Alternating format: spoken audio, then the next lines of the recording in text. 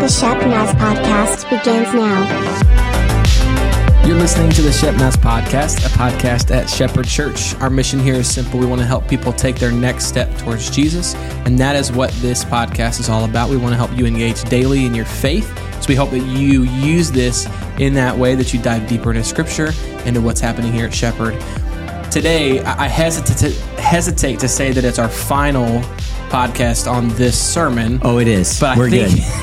We're going to wrap her up today. But I think this is the final podcast where we're going to be talking about this past Sunday's sermon. We are looking at the 7 churches in the book of Revelation. This is the church in Philadelphia, and we're learning what it looks like to be like this church. And today we're going to talk about one final thing that Jesus commends, or the kind of the reward for the church being faithful. And then we're going to talk about what that means for you and me, and how we can then live into this. So Rob is here one more time, or he's here lots of times, but for this one, yeah, we're back one more time. So promise. Yeah. Cool. So we're church number 6 out of 7. Yep. It's church in Philadelphia, not Pennsylvania, but it's actually modern day Turkey. Gets old. Yeah. But it's, just in case someone didn't listen to the first 2. Oh yeah. By the way, if you haven't listened to any this week, go back. This is episode 3 on this. So the last 2 days, go back and listen to those, and then come back to this one, because you might be lost. See, now you're glad I said that, because I reminded you to do that. I'm not glad you're welcome. A lot of things. Everyone, you're welcome. Thank you very much. All right, so pat yourself on the back. So I can't reach back there. So number 3. All right, and so what we're doing. This is the 6th church out of 7. Mm-hmm. It's church in Philadelphia, and this church is very different. Jesus identifies himself differently. He commends him for several things, and then when we get to the hey, here are the concerns we have, Jesus has none. He says literally, there's nothing negative in here. But then he goes on, he says, but here's the opportunities I'm going to give you because of the good things that you've done. Yeah. And then what I want to talk about today is the final promise, which is fairly exciting. Yeah. And it's a promise it's a sweeping promise to the church today. And so I'm going to share with you how I'm going to try to be as theologically accurate as I can. All right. So Jesus promises the church these things, but then in verse 10, he says this to them. He says, "Since you have kept my command to endure patiently, I will also keep you from the hour of trial that is going to come upon the whole world to test those who live on the earth." Right? Mm-hmm. So we're in the book of Revelation. The book of Revelation is a prophetic book that details events that are going to happen in the end. And I believe that the thing that Jesus is talking about here, the hour of trial, is one of those events that are going to happen in the end that we would read about later on in the book of Revelation. The hour, most theologians would believe the hour of trial that Jesus is referring to is the tribulation. And by hour of trial, it means that it has a starting and an end point. And then it's a fixed amount of time. Right. And Jesus says that it's going to come upon the whole world and so everyone's going to experience it. It's not just a regional or local thing. And it's designed to test those who live on the earth. So those who are still here, this trial is designed to expose whether or not you have faith in Christ or you don't have faith in Christ. Mm-hmm. Those who have faith in Christ will be saved. Those who don't will be experience eternal punishment, right? And so this is the tribulation. Almost all theologians believe. The tribulation, let me explain this, is a 7-year period of testing that will occur when the end time events begin to take place. And the Bible teaches us there are many events that will occur during this time, but the tribulation will be a terrible time because it combines the wrath of God, the fury of Satan, and the evil nature of man. To understand the tribulation, there's a couple of things that I think the Bible teaches us that the purpose of the tribulation is. Number one, it's to kind of bring time to an end. It's time as we know it here is coming to an end at the end, and then Jesus is going to usher in his kingdom, and then this new thing begins, right? It's also designed to fulfill Israel's prophecies. Mm-hmm. And let me just say this, that at this point in our history, all prophecies have been fulfilled in the Bible except for ones that are going to be fulfilled after the rapture. So in the biblical calendar, what we see is that everything has been fulfilled. Every prophecy has been fulfilled except for the rapture. When the rapture happens, then there's another list of events that occur that Daniel talks about in Revelation talks about that will occur, but none of them can occur until the rapture happens, right? The tribulation happens after the rapture. So the tribulation is going to follow the rapture, and then all that. Okay, so there's a lot in here, so I'm trying to make sure. You're fine. So you're defining, like, this is what he means by tribulation. It's this time of testing after, right. Yeah. So there are multiple views on when the tribulation will occur, right? So theologically, theologians come up with all kinds of ideas, but most of these ideas fall into one of three categories, and that is that we believe that it's going to happen in pre-tribulation, mid-tribulation, or post-tribulation. All right. So ideally, like for us, if you're a Christian, you would hope that the rapture would occur before the tribulation, because the tribulation is a 7-year period where things are just going to go crazy. And if you could miss it, that would be great, right? So you would do it. So a lot of people believe that, but let me detail all the views, okay? So there's the pre-tribulation view that says the rapture will occur before the tribulation, and Jesus says that they'll be kept from the trial, right? Or the hour of trial. And most people believe that word "kept from" means that we're not going to have to go through it. We'll be kept from. And there's a lot of great language, linguistic stuff that you can look at, like the word "kept" means to keep out of, or kept away from, not whatever. Sure. So there's the pre-tribulation view that says the rapture will occur before the tribulation. Then there's mid-tribulation, which says the rapture will occur at the middle of the tribulation, which is a 3.5-year point. And scripturally and prophetically, there's all kinds of things that will happen at the 3.5-year point. First 3.5 years aren't going to be terrible, or they're going to be bad, but not the worst. But after the 3.5-year point, it's hell on earth. It's terrible. And so some people say, well, Jesus is going to take the church out at that point. And then so they believe that kept from means that we're going to be preserved through it. And then there's the post-tribulation view that says the rapture will occur after the Great Tribulation. And they think that, again, that word that Jesus said you'll be kept from, that is going to be afterwards. That you'll be preserved through the rapture and everything. I think this is my personal thing. And I would say for us as a church, the church lists all three of these things as possibilities. What we all agree on is that the rapture is going to happen. No one knows when it's going to happen. Jesus even doesn't know. He's waiting on the Father to tell him. And so we don't know for sure when it's going to happen, but most of us think that it's going to happen prior to the tribulation for a variety of reasons. That's what I believe and what I hope, but I want you to know there are other views out there. Coming November 4th is a fall movie night. Bring the whole family for bonfires with hot dogs, s'mores, hay rides, and an outdoor family-friendly movie. Family camp is the highlight of our year. You ask our family, it's the greatest place on earth. I'm sorry, I was late. Again? What do I gotta do to make it up to you? How about we go to that camp? Church camp? Yes. You guys, this is glamping. What? No Wi-Fi. I can't wait until you realize there's no air conditioning. What? Buckle up, everybody. The Camp Catawba Trophy, you should see this baby on my mantle at home. The family that takes home the most points at the end of the week takes the cup. From my cold, dead hands. We're not monsters, okay? Even though we do make sugar-free, organic, vegan, non-dairy marshmallows. Oh, sounds like my kind of party. Goes like this.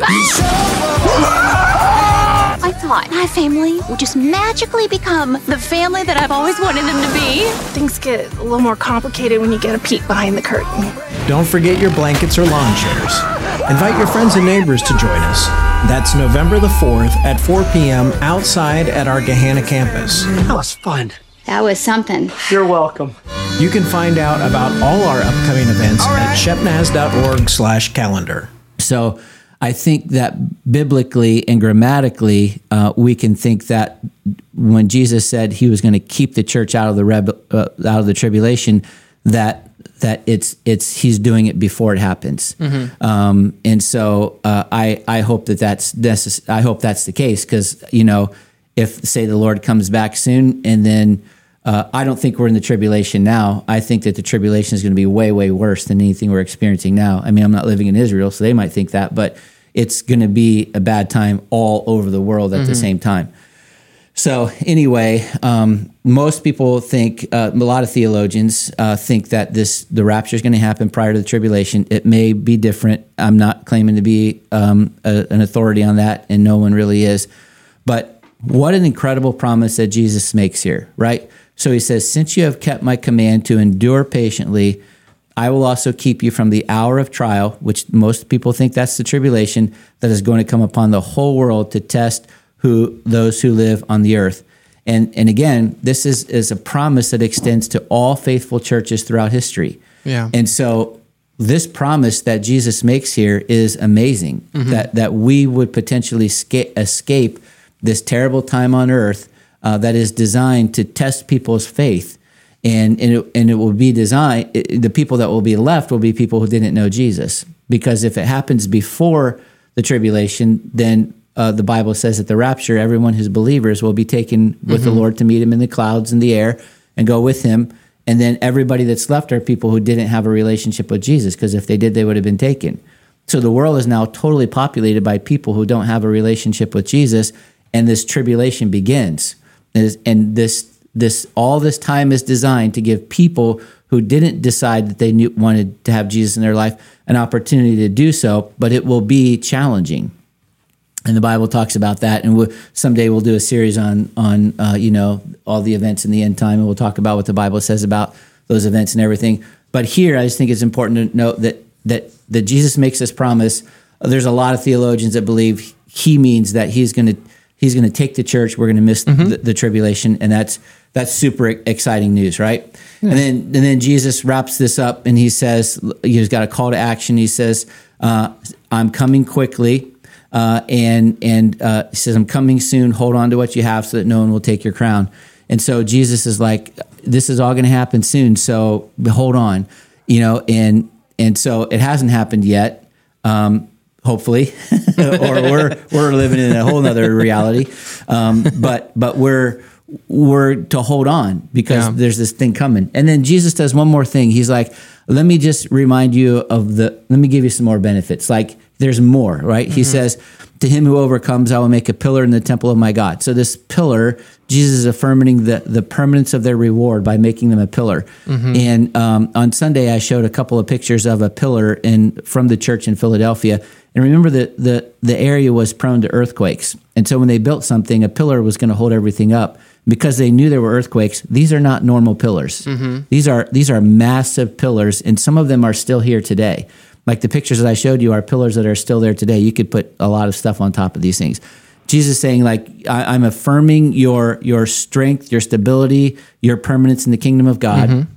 And then he says, I will write on him the name of my God and the name of the city of my God. So he writes his name on them, and this signifies ownership. So when Jesus writes his name on you, he's like, you're mine. You belong. Like, that's what we do with our stuff, isn't it? We put our name on it so people will know it's ours. Jesus is going to put his name on us. And then he says, I'm also going to write the name of the city of God on them. So it's going to be like, he's going to write his name on us, and he's going to say, you belong, right? Which affirms our citizenship in heaven. And then he says, the last thing he says is, I will also write on him my new name. And so what a lot of people believe is that Jesus is he's going to write down his new name. And so because we'll know him in a way that we can't know him now, and John says this, and again, John is the one who had the revelation, right? So John says, dear friends, we are already God's children right now, and we can't even imagine what it's going to be like later on. But we do know this, that when he comes, we will be like him as a result of seeing him as he really is. And so John's like, we're going to see Jesus in a way we've never seen him before, and he's going to write a new name on us, symbolizing this new relationship that's going to last for eternity. So there's a ton of stuff in there. A lot of it's some prophetic stuff, some of it that involves us as a church as well. But what a great church to be a part of. And I think there's some great things that we can learn from, right? So the first thing is that I believe that every single one of us, God has put open doors in front of us for ministry, or opportunities for us to serve somebody or to share the gospel with someone. And the truth is, when God opens a door, gives us that opportunity, it's because he wants us to walk through it. And when we walk through it, what happens is the Holy Spirit uses us to make a difference in someone's life. And he's wanting us to do that. And I think that the powerful thing about the church in Philadelphia is that they didn't have much, right? But Jesus said you had a huge impact, and they took what they had and they used it. So what was most important was their availability. And we have to say to God, I'm not going to give you excuses. If you're giving me an opportunity, it's because you want me to have it. Yeah. You have created this opportunity, and walk through it. And so my question would be, what opportunities has God put in front of you to serve him or to share the gospel with other people? And when he does, and if he does, we've got to walk through it, right? We've got to respond to those things and allow ourselves to walk through those open doors as well. And I think the other thing about the church is that it was a very evangelistic church. Like, people came to know Jesus. They may not have stayed in the church, but they were going all throughout the world in establishing the kingdom of God. And that he's calling us to do the same thing, that we need to do the same thing, that we need to share the gospel with people that we love, people that that are family, that are our friends, maybe people who may come into the church, they may never come into the church, but we share the gospel, build the kingdom, and then they go and they do that. And one of the things I love about this church is that there are many people that have gone out from this church, that have come and been a part of the church, but they've gone out and they're pastoring other places, or missionaries, or they go to other churches, or they've been fed here, then they move on, and God uses them. In that way, there's some similarities, and it's exciting to be a part of that as well. So I just want to encourage you to be mindful of the opportunities that God brings into your life, because if God brings an opportunity into your life, it's an open door that he's put there. And it's because he's orchestrated it strategically and given you an opportunity to respond. And we don't want to miss those opportunities. That's good. And maybe you're saying, I don't feel like I have all those opportunities. Well, then maybe we need to talk about faithfulness and getting back on the right track. Because when you begin to pray for those opportunities, they happen. We often just aren't paying attention. Yeah. Yep. They're there. Yep. They're there. You're right. I shudder to think of the opportunities that I've missed because I wasn't listening or looking. So, but if we could look and see them, man, what a privilege to be used by God to do something. Well, that's going to wrap up our episode today. We're not quite done with this sermon series. So you want to... this sermon we are. For 3, we promised. Yeah. So you're going to want to keep checking in. Come to church on Sunday. Join us online to continue hearing about the churches in the book of Revelation. If you have any questions, comments, let us know. podcast@shepnaz.org. You can get a hold of us there. You can find out what's happening at Shepherd through our website, our app, social media pages. We're so thankful for you for listening. For Pastor Rob, I'm Joey. Have a great day. This podcast is a production of the Shepherd Church of the Nazarene, Gahanna, Ohio. Email to podcast@shepnaz.org and let us know what you think.